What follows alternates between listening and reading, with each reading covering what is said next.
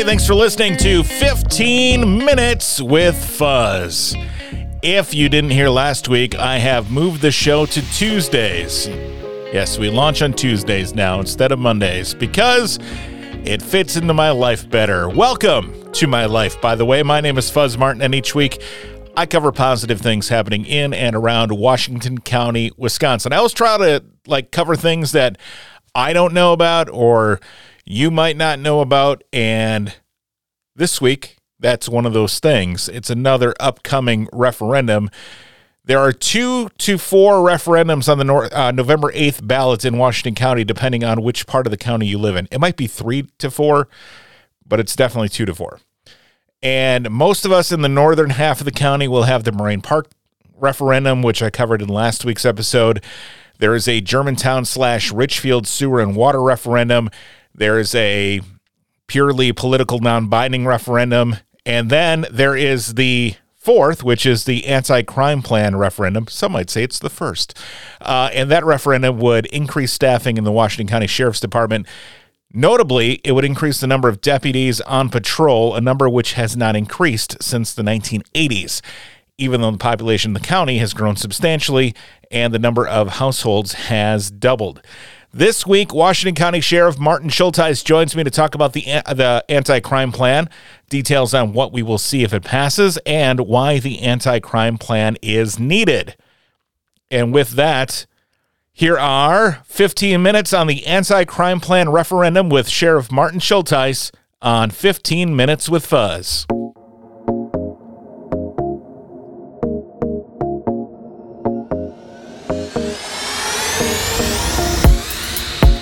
Sheriff Schultheis, thanks for joining me today. I appreciate you coming in. I want to talk today about the anti-crime plan that is going to be on the November 8th election referendum. If you could give us a bit of a background on the need for this referendum and what people can expect in the bill. I know that's kind of a broad brush here, but there's a lot to learn about this, right? Sure, yeah. So it certainly is a big ask, and the county certainly knows that. It's a $3.6 million referendum where it bumps the tax. It's a one-time bump, but it's a permanent bump because we are asking to increase the staffing at the sheriff's office by 15%, which equates to about 30 and a half full-time positions. Staffing at the Washington County Sheriff's Department has been about the same for years, right? The amount of deputies that we have on patrol, so the deputies that are seen out in the community, that really hasn't changed since the late 1980s. Our department itself has gotten larger. We have a bigger jail, we have a bigger detective bureau, we do court security.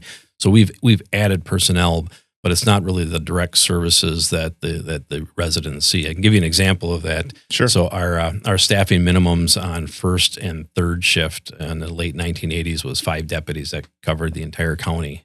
It's 436 square miles, and it's really any given weekend, holiday. Currently, that's the same level of staffing. Mm-hmm. We increased it on second shift to 6 deputies, but if you can imagine breaking that down, it's a large area for them to cover. Now, since the 1980s, when that level was that same size, pretty close, how much has Washington County grown since then? Substantially. So The population back in the late 80s was about 85,000, and now we're hovering around 135,000. So the amount of population is about 50,000, and even substantial to that is the number of housing units in the county has literally doubled in that same amount of time. Okay, so there's more households. Not quite twice as many people, but that's because there's smaller families probably, right? I'm guessing that's exactly it. Yeah. So now we talk a lot about, crime we're seeing with drugs and things in our area, especially, fentanyl and some other opioid issues. What are we going to see if this anti-crime plan passes? How is that going to help deter those crimes and help reduce that? Yeah, that's an excellent question. So when I started doing these community presentations, we had 25 overdose deaths in Washington County, and one is too many. Mm-hmm. We're up to now 31. The year's not even over. And to give you a comparison, in 2019, we had 12. So, it's a substantial jump. Almost 90% of the overdoses are fentanyl related. Okay. That is clearly the problem. So one of the things that I really want to address is the sheriff's office runs a multi-jurisdictional drug unit. It's composed of several different agencies. We're the lead agency in it. But one of the things I'd really like to be able to do, one of the positions in this referendum would be assigned to a federal task force. And I told my staff I was a little hesitant at first, not sure why I would want to put county resources into a federal task force. But I actually sat down with the special agent in charge of the federal DEA down in Milwaukee. And he explained that when you have a municipal officer on a federal task force, the whole design is that they proactively seek out the high-level dealers that are bringing, I call it poison, it's not even drugs anymore, that's really what it is, into our communities. And DEA just has a lot more, deeper pockets. They have more resources, and we would establish a relationship with the U.S. Attorney to pursue these federal charges.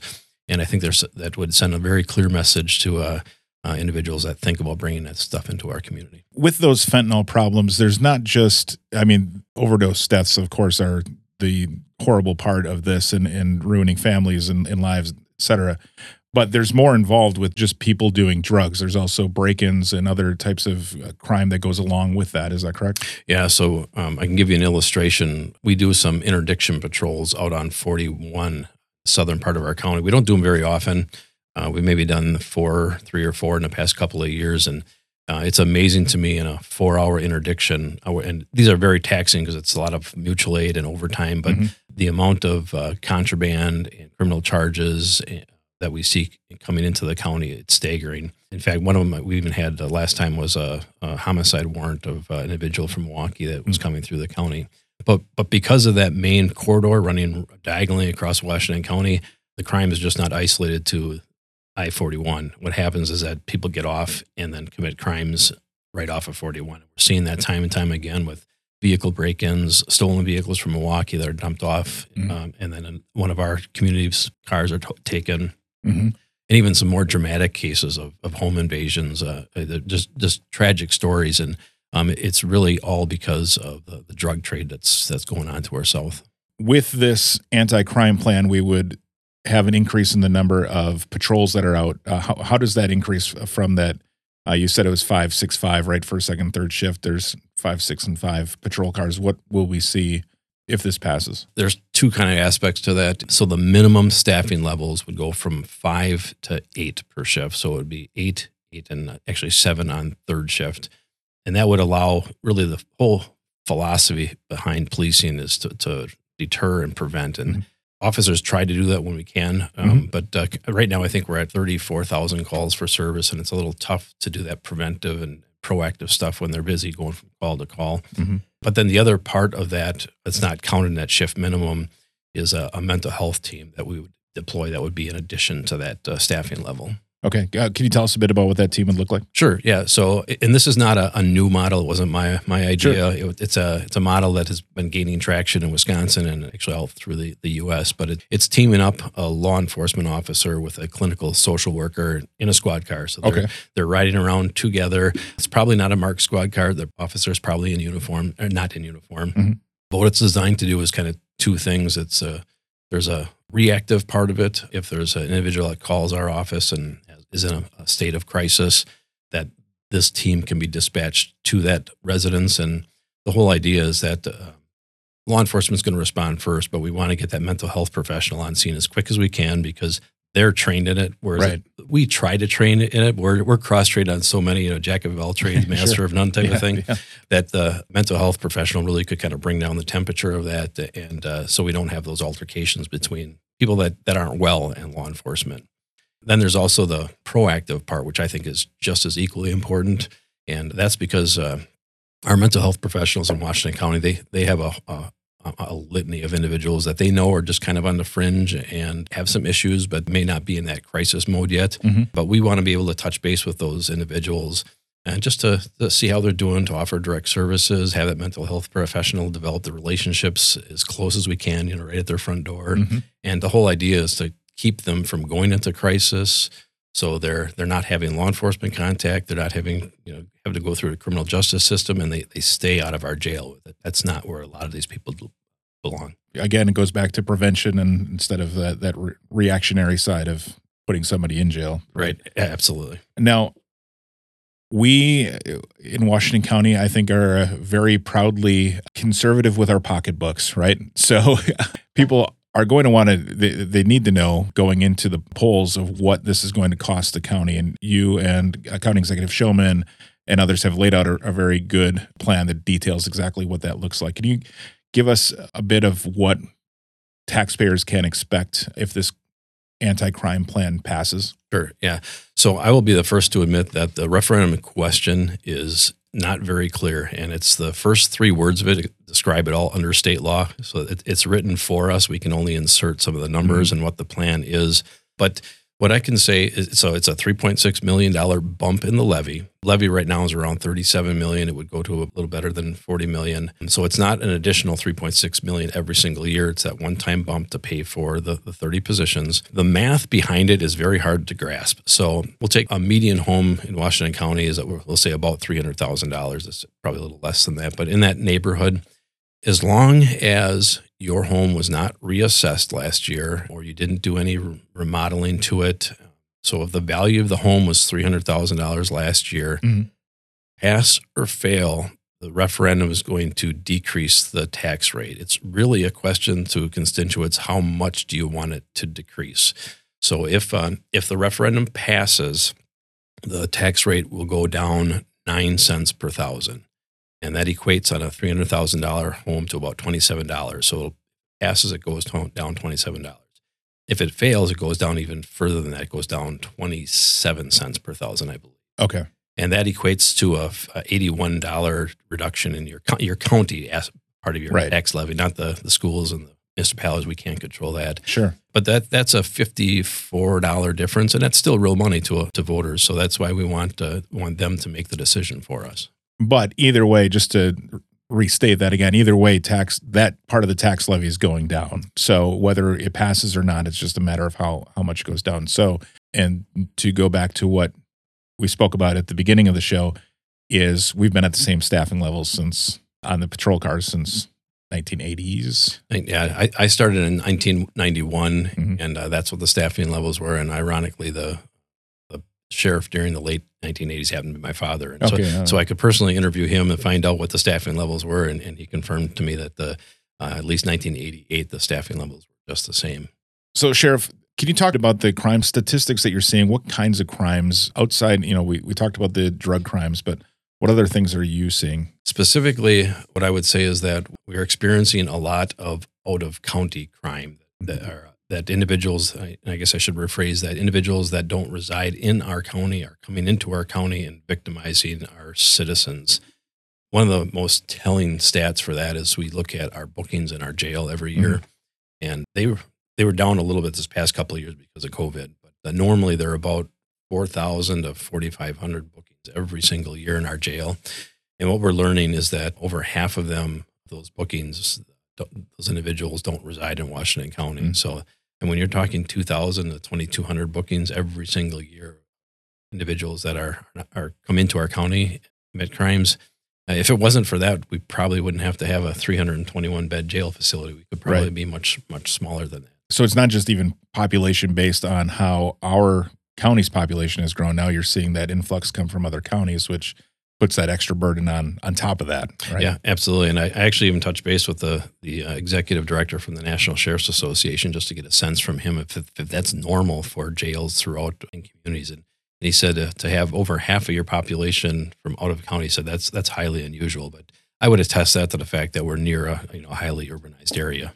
Are there ways to work with, I know you're working with, you were just mentioning working with Milwaukee County on the drug side, but are there ways to work with the other counties to help prevent crime coming through here, or working together with Milwaukee County and Waukesha? We typically, the drug task force that I mentioned, all of those task force try to work together as well.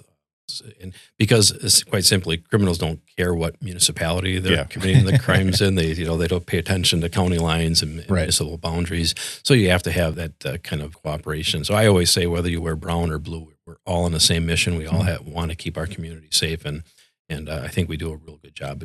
You had mentioned to me earlier that you're seeing a lot of increase in internet crimes. Can you talk a bit about that? Sure, yeah. So there's a couple of different avenues. The first one is scams, internet-based scams. Those are absolutely skyrocketing.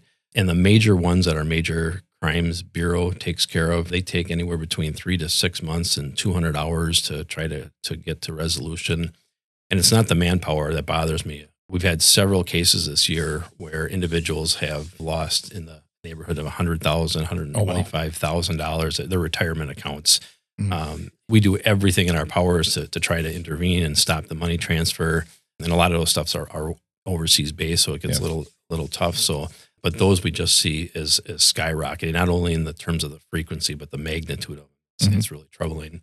The other area that we look at, it actually makes me sick to my stomach, is we call them, everyone refers to them as child porn investigation. It's called child sexual assault, sexual abuse materials is a term, law enforcement term. But those types of investigations are constantly going on in every single municipality in this county. The sheriff's office is not excluded from that. In fact, we just kind of looked at our stats last year, and it's a up 250% increase in our investigations from last year. Wow. Those are heavily technology involved, very time consuming, and they can take months to resolve with court subpoenas for IP addresses. And those are the things that we need to really get on top of, because we don't want those offenders to take that next step from the online version to the versions. That's scary stuff to think about, especially being a father. I know that as part of County Executive Showman's platform and the county as a whole, it's always been trying to keep government small. And obviously adding more staff is, it's the opposite of keeping things small. But I know that for County Executive Showman and yourself to want to put this forward, that there has to be a need, right? Yeah, so it definitely has two different philosophies kind of conflicting, certainly. So the county historically, the tax rate has been going down and down. The tax levy is actually lower than what it was. The county itself, workforce has actually shrunk by, I think it's 8% over the past several years. The amount of buildings that we own, all that stuff has been shrinking. So we highly value the idea of smaller government, lower taxes. But then there's that other contrasting part of the need for public safety. And those two ideas kind of are colliding right now. 15% in our staffing, and that equates to about a 4% total reduction in staff throughout the county through the time, but it's still growing government. That's really why we put this out in front of the voters of Washington County to tell us which one's more important to you. As a business owner, I think being right-sized is important as being frugal, right? So being able to serve, in your case, your customers are the constituents of the county, and being able to be right-sized for this county and not sized for where we were in the 1980s is probably would make me feel safer, but everybody gets to make their own decision when they go to the polls on November 8th. And I wish we probably should have been doing these incremental increases over time. I kind of use the analogy that the best time to plant an oak tree is 40 years ago, and the second best time is today. And I just think that if I didn't at least put forth a plan to the constituents of Washington County to have them tell me what level of staffing that they want, that I'm kind of failing them as their sheriff. So that's really what this is about, is getting the public's input to see which of those philosophies that we should stress. Well, Sheriff Schultes, I appreciate you coming in, and I appreciate all that you and your deputies do and everybody on your staff does for the county and for our safety. And again, the referendum's coming up on November 8th, and hope all goes well. All right. Thank you very much. I sincerely appreciate the opportunity.